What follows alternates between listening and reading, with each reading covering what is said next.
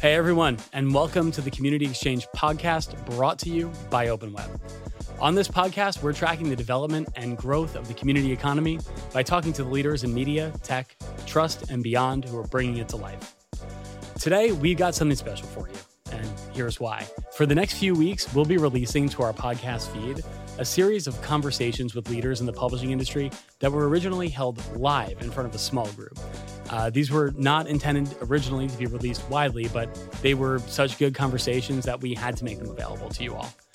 So for the next few weeks, you'll hear conversations with IGN, New York Post, we have an AI expert joining us, and more. So if you haven't already, be sure to subscribe and you'll automatically be kept up with the latest in your feed.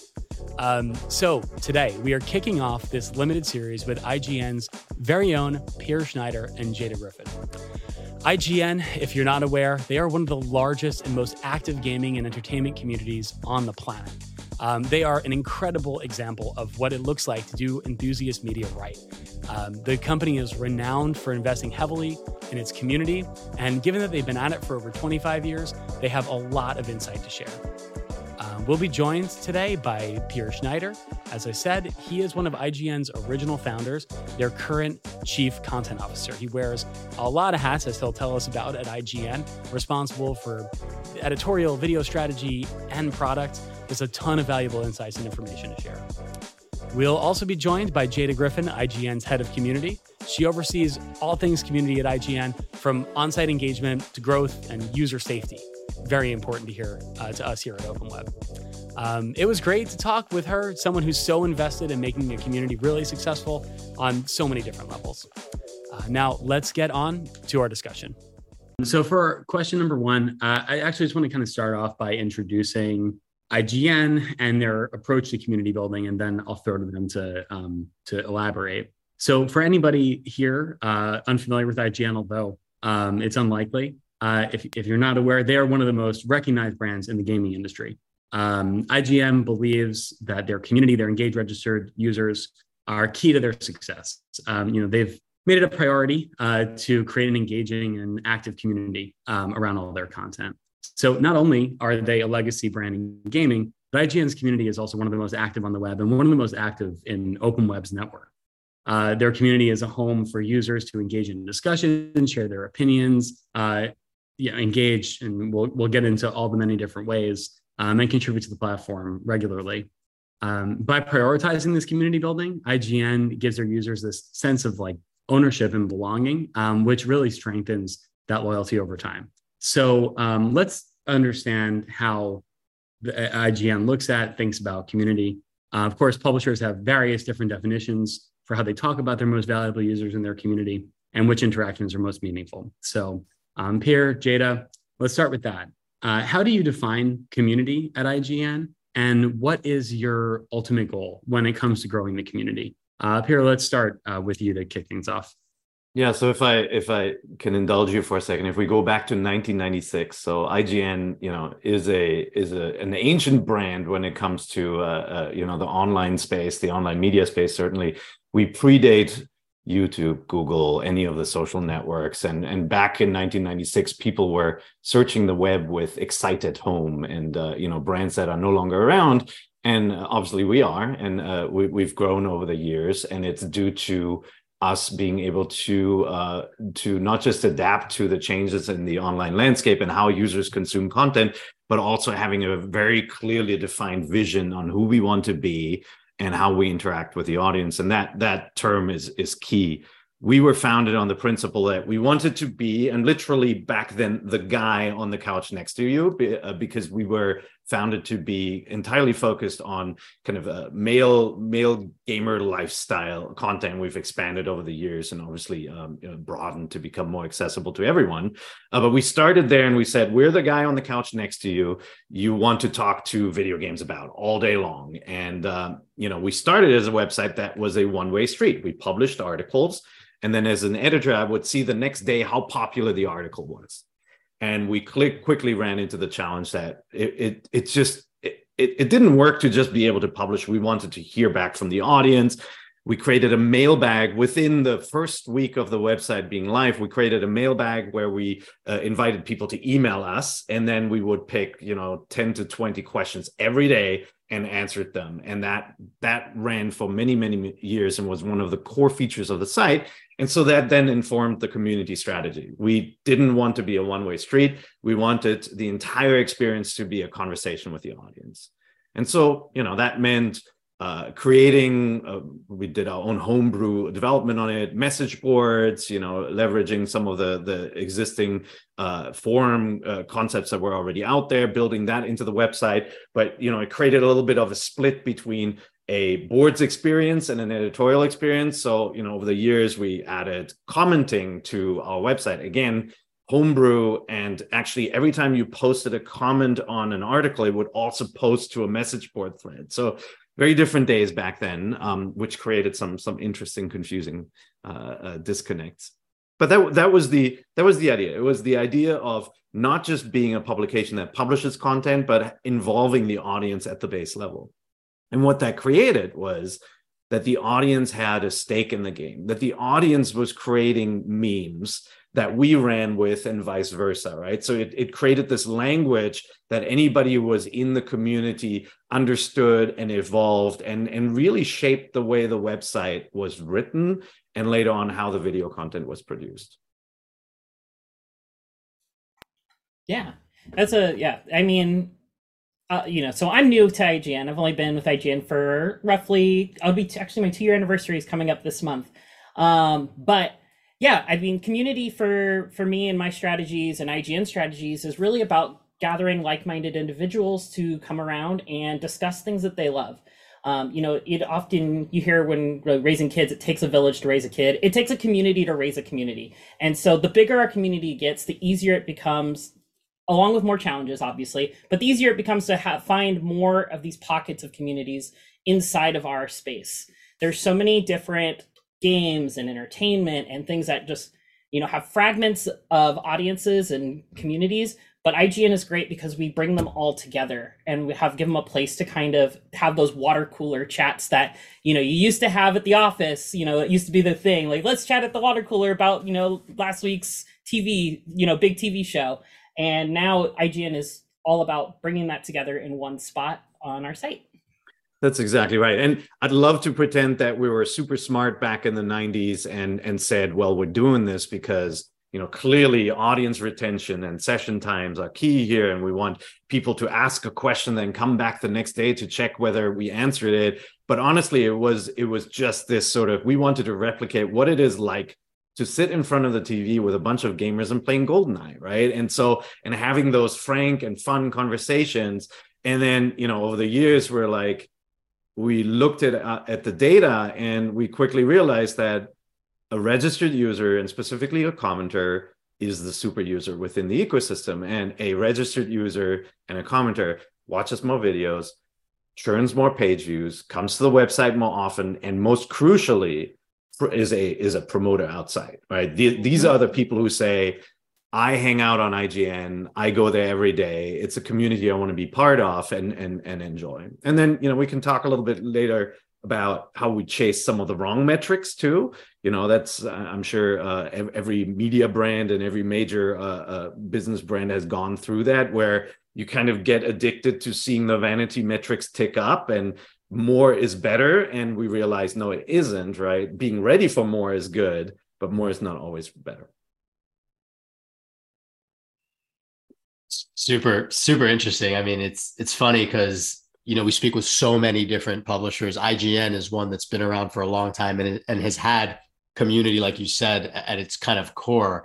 And I think what we just hear is how differently, you kind of mentioned it, Per, but publishers, each one kind of thinks of community a little differently. It's a very like broad theme, but one thing that's, I think, constant, maybe even if it wasn't the reason you did community initially, that community has become just a key strategy in driving lifetime value, right? And I think that some publishers think of community as editorial-based commenting. Others think of it as message boards and forums. Others think of it as, awards and gamification. So there's many different ways to approach community. But I do think what we're seeing more and more of now is publishers are starting to dive in and commit to this theme of community as a core component of their strategy when it comes to audience development. But for us at Open Web, we view community as the key for publishers to create and own direct data-rich relationships with their readers. And we know that that is incredibly important in a world where first-party data is becoming more and more crucial in the industry. So yeah, I mean, it's a broad theme. You all are trailblazers in it. You're amazing at it. And I think every publisher thinks about it a little bit differently, but at the end of the day, it's core to first-party data and ultimately lifetime value and revenue. Certainly. Yeah. And go ahead. No, and I was going to just kind of like chip away at there's obviously O&O community, right? And when it comes to our user funnel and the way we assign value to our audiences, nothing beats O&O. Our website, our core apps, anything where we not just own the experience, but we keep 100% of the ad revenue. We keep, we have the data for our audience. That is the most valuable part of the sort of IGN experience. But Jada has been here 2 years, and she joined at a point where IGN was already I don't want to say fragmented, but a diversified media brand in that. We have more people watching IGN videos on YouTube than on our website now, right? We have more people engaging with IGN content on social media. We have 3 million followers on TikTok, right? So they're platforms where not only do we have to learn what the right content is to publish there so users like it and engage with it and share it, but how do you think about community on all these different platforms? And, Jada has the unenviable task to figure out how do you manage this sort of, community planning and growth of the community across all these different platforms. And, I think, Jada, you'd agree, the early results tell us that the community on TikTok is completely different from the community on YouTube, right? Yeah. And we can see, like, sometimes we'll release we'll publish a trailer from a movie studio or a game company, and the reaction to the trailer couldn't be any more different between IGN O&O and YouTube. Something that is well received on one platform may not be on the other, and so it necessitates a completely different approach for Jada and her team too. Yeah, it's. Go ahead, Mitch. Go ahead. I was gonna say it's a mountainous task because. Our fantastic social team, we have to curate our content differently sometimes between the different platforms. And then my strategies for, have to adapt based on, this is just going to be an image or a carousel of images. This is going to be a video. So like what strategies go in place depending on the type of content, what type of vertical is it? Is it entertainment? Is it gaming? Is it anime? Is it tech? Like there's so many different things that you just have to account for. And so it's a lot of spreadsheets, a lot of numbers, a lot of tracking, a lot of commenting, and just, staying engaged with the users is the biggest thing. And like, that's just consistency and engagement is like core to all of those strategies. Yeah. So you talked earlier about how comments and commenters are the most valuable type of user. And now we're talking a little bit about social and the different communities that are outside of the O&O. So that just kind of makes me wonder, how do those relate? And do you see these communities outside of O&O as like sort of feeders for the O&O community? Or is IGN happy to sort of have them as satellite communities on other platforms? How does that work? Is that how the growth strategy is structured?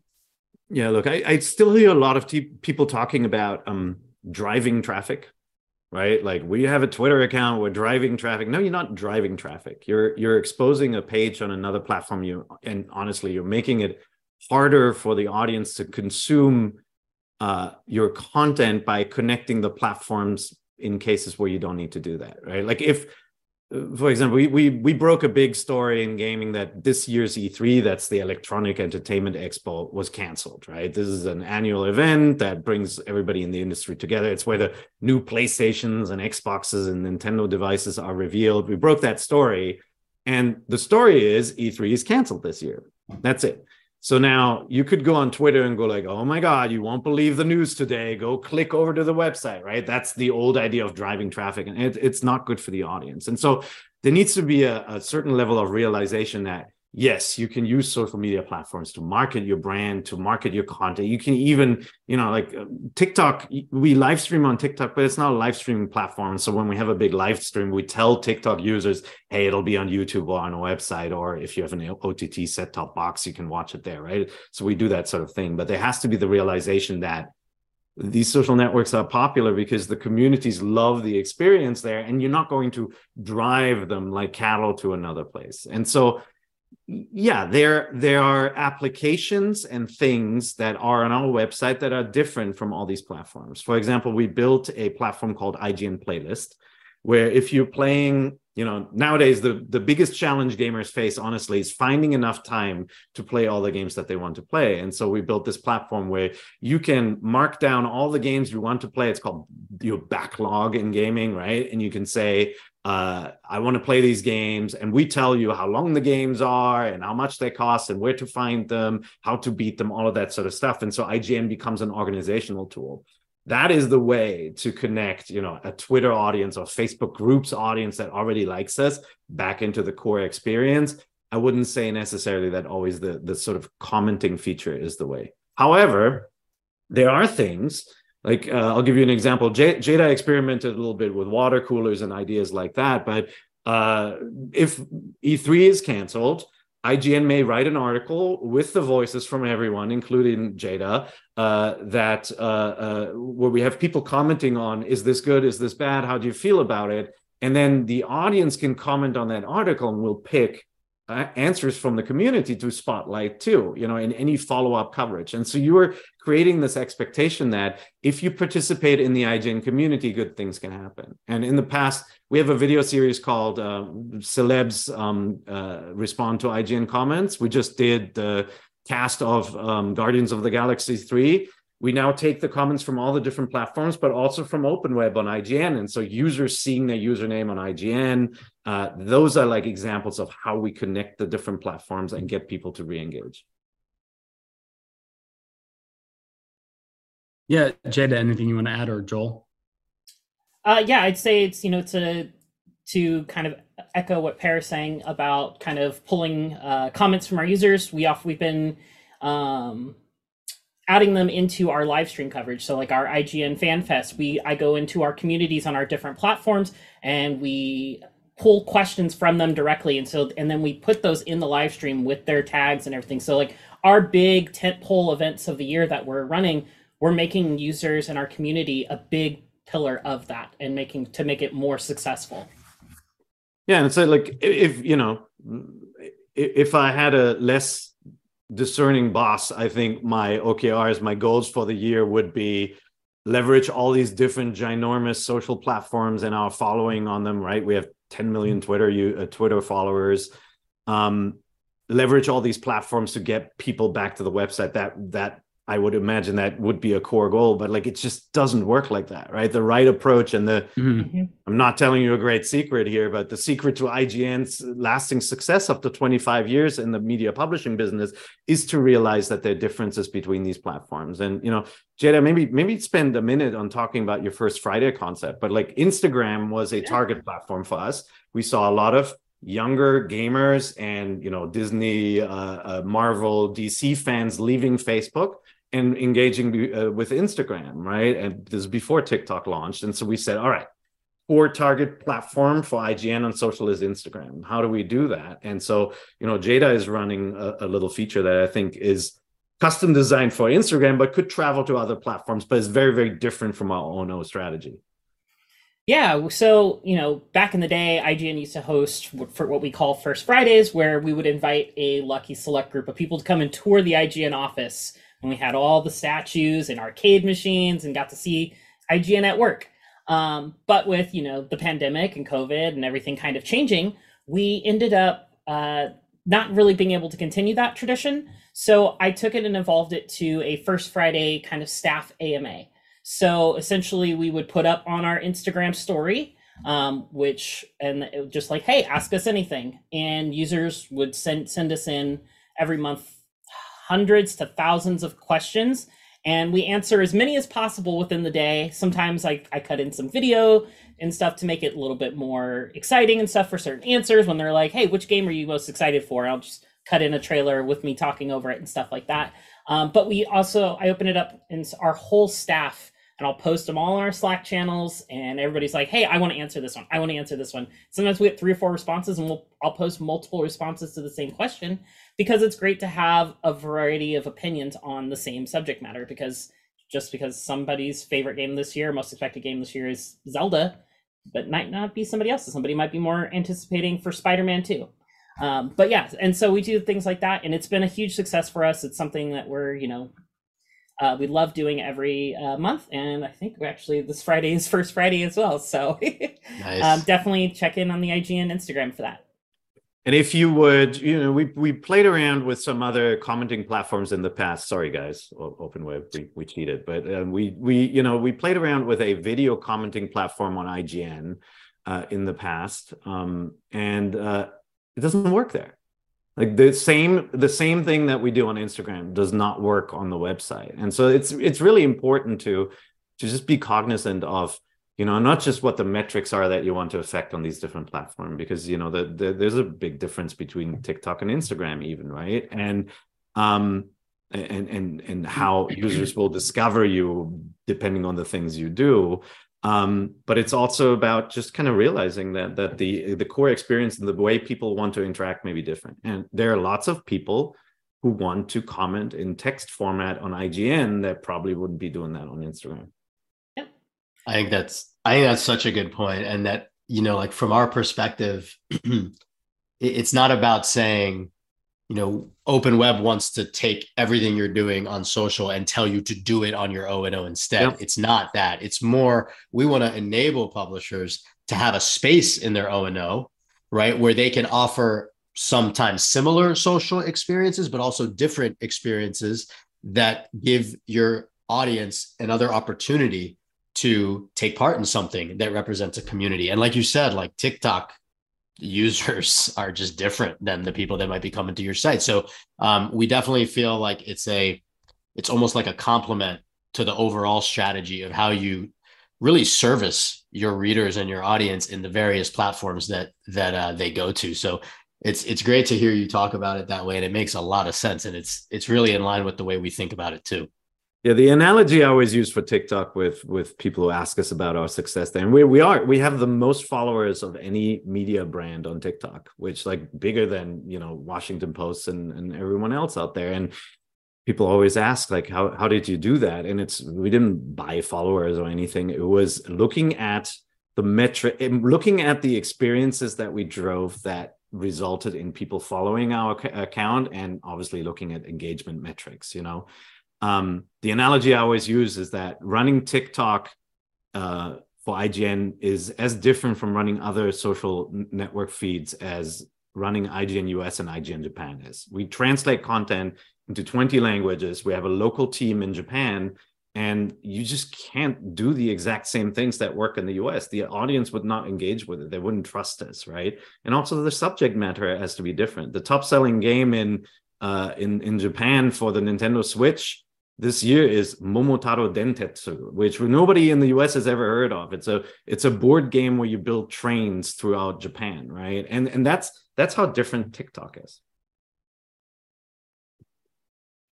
I was going to say really one more thing. The other core tenet for us is that you need to be present in your community, and I think that is one of the challenges that many media brands face. First of all, obviously it's time consuming. You have to be committed to community. And like Jada has only been here 2 years, and I can tell you, like, we've had community managers before, but it wasn't always the first role we hired, right? We have all these things we want to do, all this coverage we want to generate. And so community managers always those like, yeah, we need one, but can't we just go with AI moderation and call it a day? And the answer is absolutely not, right? You need a human in the building who understands the community. And maybe there are AI tool sets that make our jobs easier, but somebody needs to really think about the strategy and needs to keep a pulse on the health of the community. But crucially, the worst thing that any media brand can do with a community is to not be present.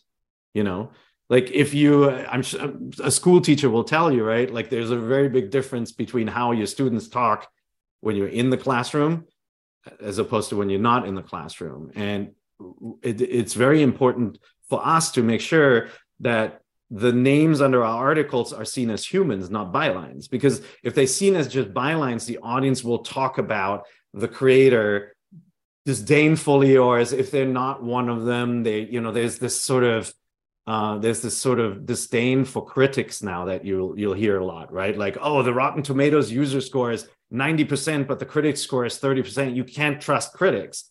And the drive and the goal needs to be to make sure that the audience understands that these critics is just a term. They're fans, right? They're people who enjoy watching movies. They're people who enjoy playing games. They're just like you.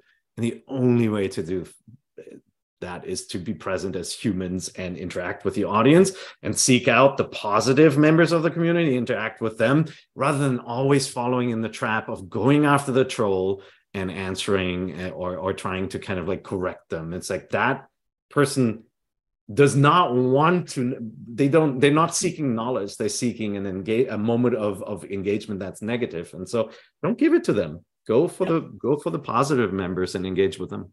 Yeah, most of the time those type of users are just waiting for you to make a mistake and capitalize on that for their own advantage. But yeah, to Paris' point about, showing that we're not just a byline, that showing that we have a personality, that there's people in the room, in the conversation. That's part of the reason why I started the IGN AMA, because it has our faces. It's it's us directly. So you see, hey, this is Jada. This is what Jada really likes in this game. You may not like this game for X, Y, and Z reasons, but Jada likes it for ABC reasons. Maybe that's enough for person 3. So having things like that really helps with just kind of separate us from being like, oh, IGN got this wrong, or hey, IGN got this right. Like, yes, we're going to take those as well, but at the same time, you're like, hey, I maybe don't agree with this review, but I like this reviewer specifically because I've agreed with their reviews in the past, so maybe I'll take a chance on it because it may be something that I like. And so like having those types of ways of familiarizing ourselves with the audience is very important to us. One of the things I really told Pear and everybody I interviewed with when I was coming in for IGN is like, community is a living, breathing thing. It's not something that you can set and forget. It's something that you have to constantly be evolving and adapting because society changes and evolves, and we have to be there with it. Otherwise, we're doomed because people will go to somewhere else that is doing similar things and is evolving and adapting. So it's a matter of us staying on the cusp of everything that's new and just being on top of it. So, but yeah, we do a lot of, I have a big focus. I help lead one of our podcasts. And so I'm in those comments every week after the podcast, engaging with our users that have watched our videos and like that may have questions. We'll put polls and questions in the podcast and have people respond like, hey, what was your favorite PS2 game?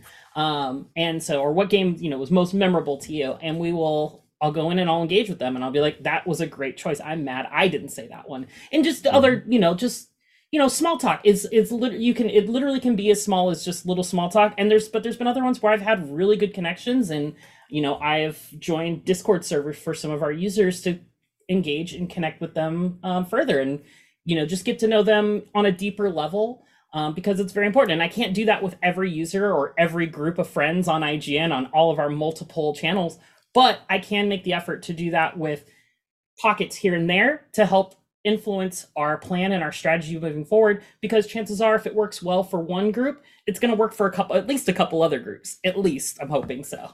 I have to say, go ahead. From Open Web's perspective, I have to say that I certainly commend IGN because you do an amazing job of being in the community with you're part of the community, really, like your staff and your team. And I mean it. Like if you look across the Open Web network of partners, which there are many, there is certainly a positive correlation in terms of how engaged the publisher is from a community management perspective and taking part in that discussion.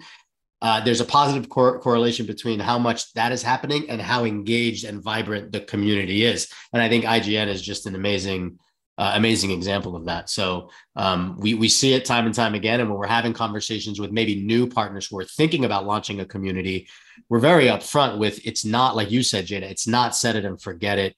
You're not going to succeed that way. You're going to have to be prepared to be a part of it and really, like Per said, commit to it. And yeah, IGN's a shining example of that for sure.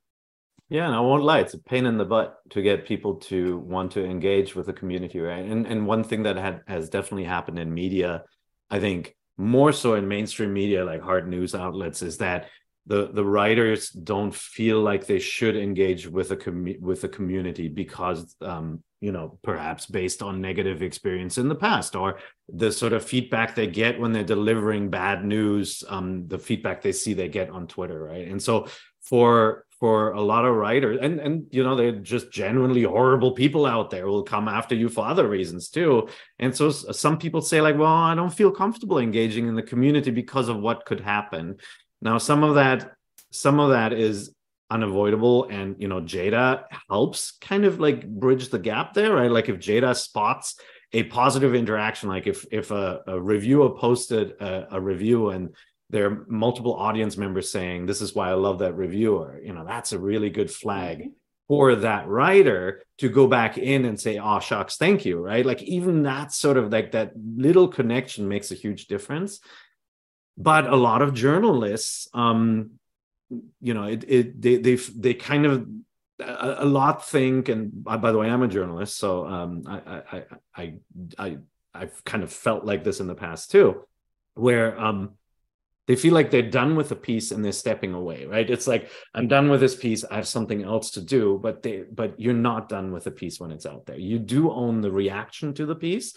And what happens sometimes is that the audience actually has a good point. They may point something out. You may have missed something, or you may have a mistake. And so we use our community on the website and the open web comments to detect some things. Sometimes you detect interest. They want more about that story. Or like if an article has thousands of comments, we're like, okay, we're actually not done with that story. We should have a day 2 story. The audience wants to keep talking about it. They want that next water cooler and they want that next step up. But sometimes they issue a correction and we'll just say in the comments, hey, thanks, fixed, boom, right? Yep. And like, it just stops any sort of negative thread from forming. They go, oh, cool.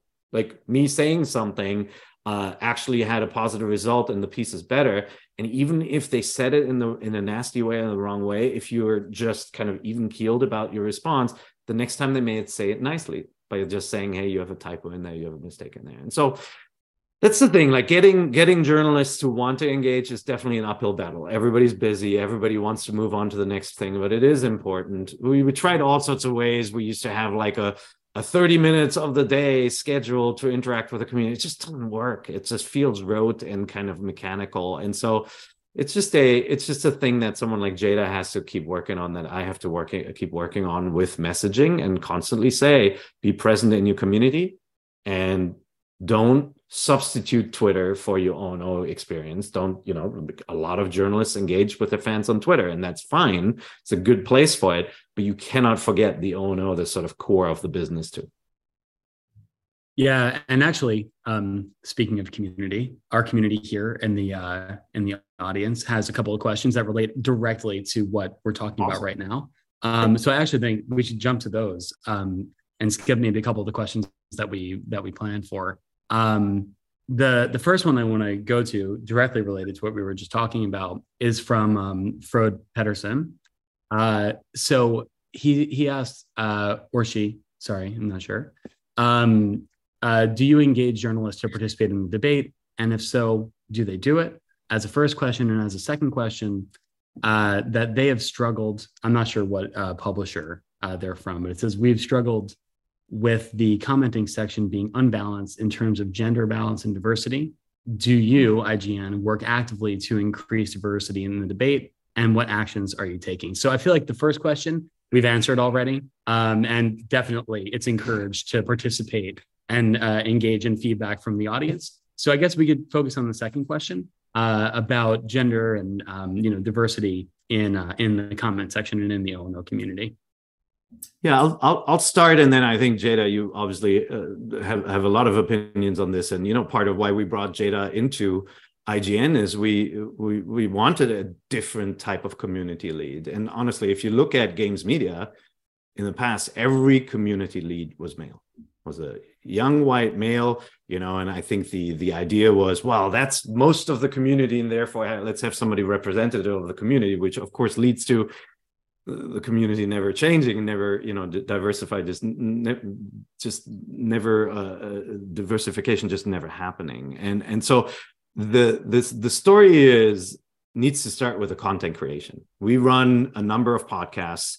Some of them go back to, Jada, I don't remember when GameScoop went up first, but it was 2000 something, right? I mean, we're about to hit episode 800 on Beyond next week, so that's 800 weeks at least. Our PlayStation podcast is that old as well. So we run a number of podcasts, and they were predominantly they had panels of 4 people. They were predominantly white male back in the days, and we made an effort.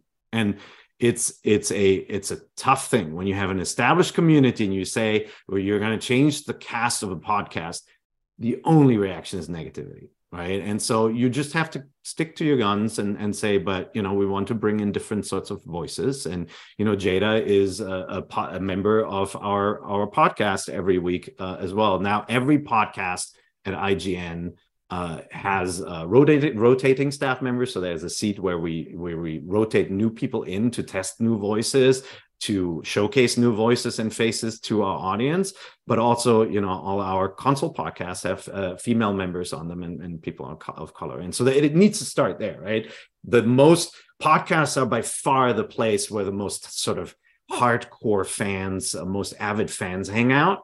They don't necessarily translate into commenters. They engage with audio programming when they're in their car, but they yell at their radio when they disagree, and they kind of follow up when they get to work or school or whatever. They'll follow up and tweet at us. It's a wonderful community, and you have to understand how to treat them. But they really are formative in how the discussion then develops from there, because they will share things on their own feeds on social media. And so it starts there, making sure that the programming has diverse voices. We invested a lot of time and effort into bringing on a more diverse set of freelancers. Again, like when you're dealing with games, traditionally, if you put out the word saying you're looking for freelancers on IGN's Twitter or LinkedIn, most of the applicants will be male. It's just that happened. And we had to say, okay, so let's go one level deeper and let's go to colleges. Let's go to places where we can find a more diverse cast of freelancers. So that was the starting point to it. And then, Frode, your question is great, because there are a lot of, in the past, I've heard from a lot of female staff members that they weren't comfortable with stepping into the community, right? That there were a lot of preconceived notions over what female gamers are. There was the sort of perception that female gamers only play The Sims, or the female gaming audiences only congregate around Apple, iOS games and only play Candy Crush. And while, Apple arcade games are dominated by female players, more female players play mobile games than male players at this point. The truth is that some of these games are incredibly difficult. Some of these games are very, very hardcore, take a lot of time to play, right? So it's not a casual gamer audience. And so what we did at IGN is we have, Miranda Sanchez is our head of guides. She is our skill gamer. She can take down anybody in Call of Duty. And so we featured her in live streams, and it kind of changed the discussion from going, why do you have a woman reviewing a shooter, to, yeah, I don't want to go up against her. She'll take you down, right? And so it takes a lot of work, and you have to be courageous, and we have to obviously put some processes in place to make sure that our female staff members feel safe going into those communities. And maybe, Jada, you can talk a little bit about that too. Yeah. So, I mean, you covered a lot of it, but yeah. Sorry, I talk a lot. No, I know, it's fine. It's just part of your passion. Yeah. I mean, Miranda, myself, a bunch of the other ladies, Stella Chung, who's one of our other big FPS players, we cover a lot of gameplay capture comes from the three of us. A lot of content that comes from three women. You'd never know it, because honestly, it shouldn't matter at this point in this day and age. Good gameplay is good gameplay regardless of who's holding the controller. But IGN is very, very keen on making sure that women have the opportunity. We're always, we do anytime there's an opportunity, it's opened up to anybody who has an interest in it. It's not a matter of seniority or anything. It's say, hey, who's interested in doing this? And that's kind of how we do it. And there's a lot of women on staff, so a lot of gameplay comes from us women. But as for in the community and in the comments section and kind of, protecting those users that are staff members that may not feel comfortable or, just willing to join in those sections because they're of the fear of retribution or persecution from audience members, which can easily happen. It's a matter of just being really cognizant of the articles and stuff as they're going live, having your moderation team alerted and ready. We have an SOS channel. Anytime we have anything going up that we think may be a little dicey, that may get kind of like people may be very passionate about. Those are the ones we pay extra attention to because we know that people can be a certain way. And it's a matter of, I live by very much a 2-strike rule. I know it's kind of goes against normal baseball rules, but it's, if I see a user that says something borderline, and I'm like, hey, this isn't going to fly. Just giving you a warning now. Next time, they're out. They're done. Because it's one thing to make a comment and maybe they don't realize it or that they said something harmful. But after being warned, like, it at that point. So it's very much kind of my philosophy for that. And it's a matter of, I show up in all the conversations. It's about being present and having your women present, having a strong community lead or community manager that is willing to be in there and kind of tank for your team. This is an RPG term. If I'm a tank. I absorb a lot of the anything that negative that might come through. That's my job to intercept and then support my team by bringing them in for the wins and helping them win. I get my own wins. I do reviews for IGN. I have plenty of time where people come in and like, I don't know. I'm like, well, I don't know what to tell you. This is my opinion. So, yeah. And it's a lot of times it just comes down to educating your audience and just making sure that it is well known. That's a big thing for me when it comes to community management is educating your audience in a way that's not condescending.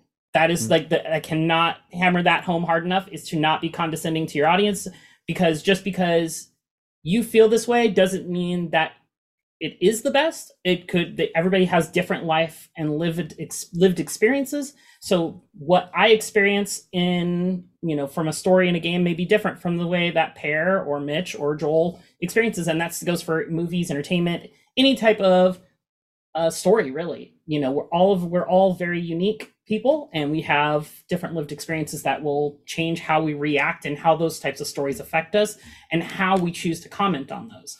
One of the things that really I will try to do with users is I'll see a comment that may get rejected automatically by the system, and I will just message them on a separate comment that they've made in the past, or if I have, if I'm able to reach out to them, because some of them I know via Discord, I'm like, hey, that's a little touchy. I can't approve this. I'm rejecting this. If you want to try and rewrite it and make it more personable and more just kind of open-ended to where it's not going to, be like you can get your point across without being offensive to anybody, I will approve that and I will work with you on that. And so it's a matter of finding that common ground and that middle ground with your community. And that's why it's so important to have somebody in the comment sections basically every day, as often as possible, to kind of build that relationship with the audience.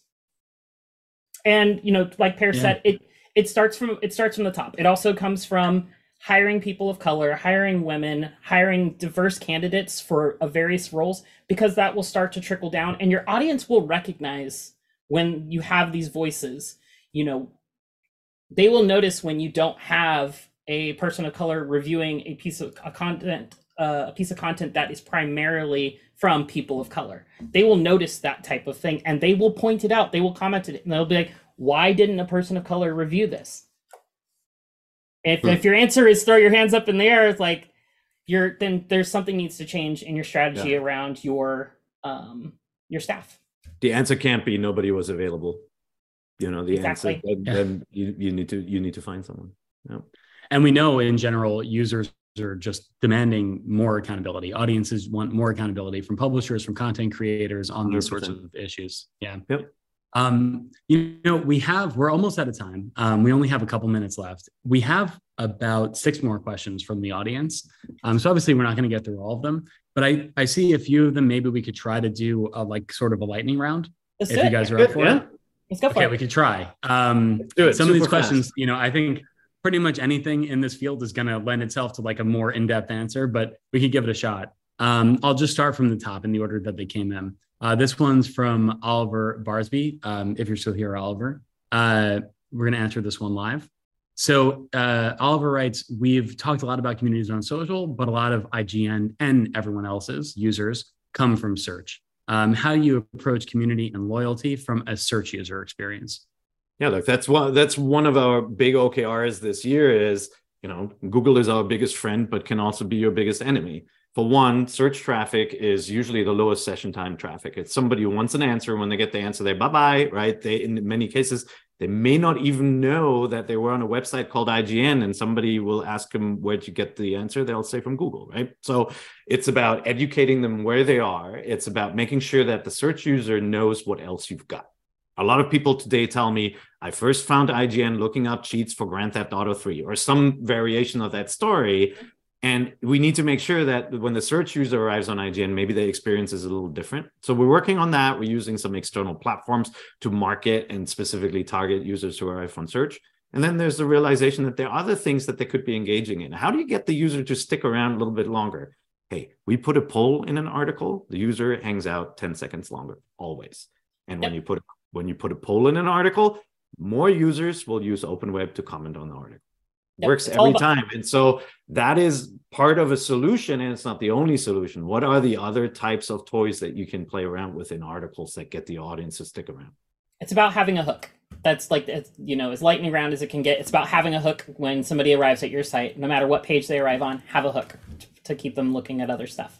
Exactly. That's great. Okay, let's go on to the next one. This person is an anonymous question. It says, I want to ask, and if I'm reading them the first time now, if they don't lend themselves to a quick answer, we can just say, we'll try to get back to you. Although if you're anonymous, we won't be able to. This one is, I want to ask how AI would affect the way we direct content and operate a website about daily news. I feel like this one is a huge topic that we could do an entire webinar about. So I will say this to this person, thank you for the question. For right now, given we have almost no time, we're going to have to skip it, but we'll definitely let you know. We have some content coming about AI, and OpenWeb is working using generative AI on some upcoming releases. So stay tuned for that. Here's a good one. If you were building a community, and I think this is going to have to be the last one. If you were building a community on a new site from scratch, where would you start? On site or off? It really would depend on what type of site you're building, right? I think if all you're building is a news aggregator, I think I would start offsite, honestly. But if you're building some sort of experience that has a unique hook to it, like a reason for it being a website, I think I would definitely start with community built in from the get-go. I have 3 kids. They're the sort of generation that does not start their journey with a website. They always start offsite somewhere, right? But when they find something that really matters to them, my daughter loves anime. She can't live without Crunchyroll. That's the Netflix for anime, right? And so her conversations about anime are really within that platform. And it would have been a shame if they hadn't started with that sort of approach. Yeah, I'd say the quick answer is figure out what your strengths are, figure out where your website strengths is going to lend its best to, and then start from there. I will say going from an outer social perspective can have a great knock-on effect because you can reach a larger audience faster. And so that's probably the easier place to start, I would say. But you're going to get more value out of if you have it started on your homepage. Okay, great. And I think with that, we're out of time. We've reached the time limit. So thank you everybody else who asked questions. Sorry we weren't able to get to it. We're going to take these down and see if there's some way that we can try to get an answer for you after this. But to wrap things up, Pierre, Jada, Joel, thanks for joining us. This was really great. We covered a lot. I think this was really insightful. So thanks for your time. Thank you. For having us. All right, you've been listening to The Community Exchange, an open web podcast that tracks the emerging community economy by talking to the leaders who are bringing it to life. My guests today were Pierre Schneider, Chief Content Officer, and Jada Griffin, Head of Community at IGN. Pierre and Jada, thank you so much for making the time and sharing your insights with us. For everybody else, we'll see you at the next episode.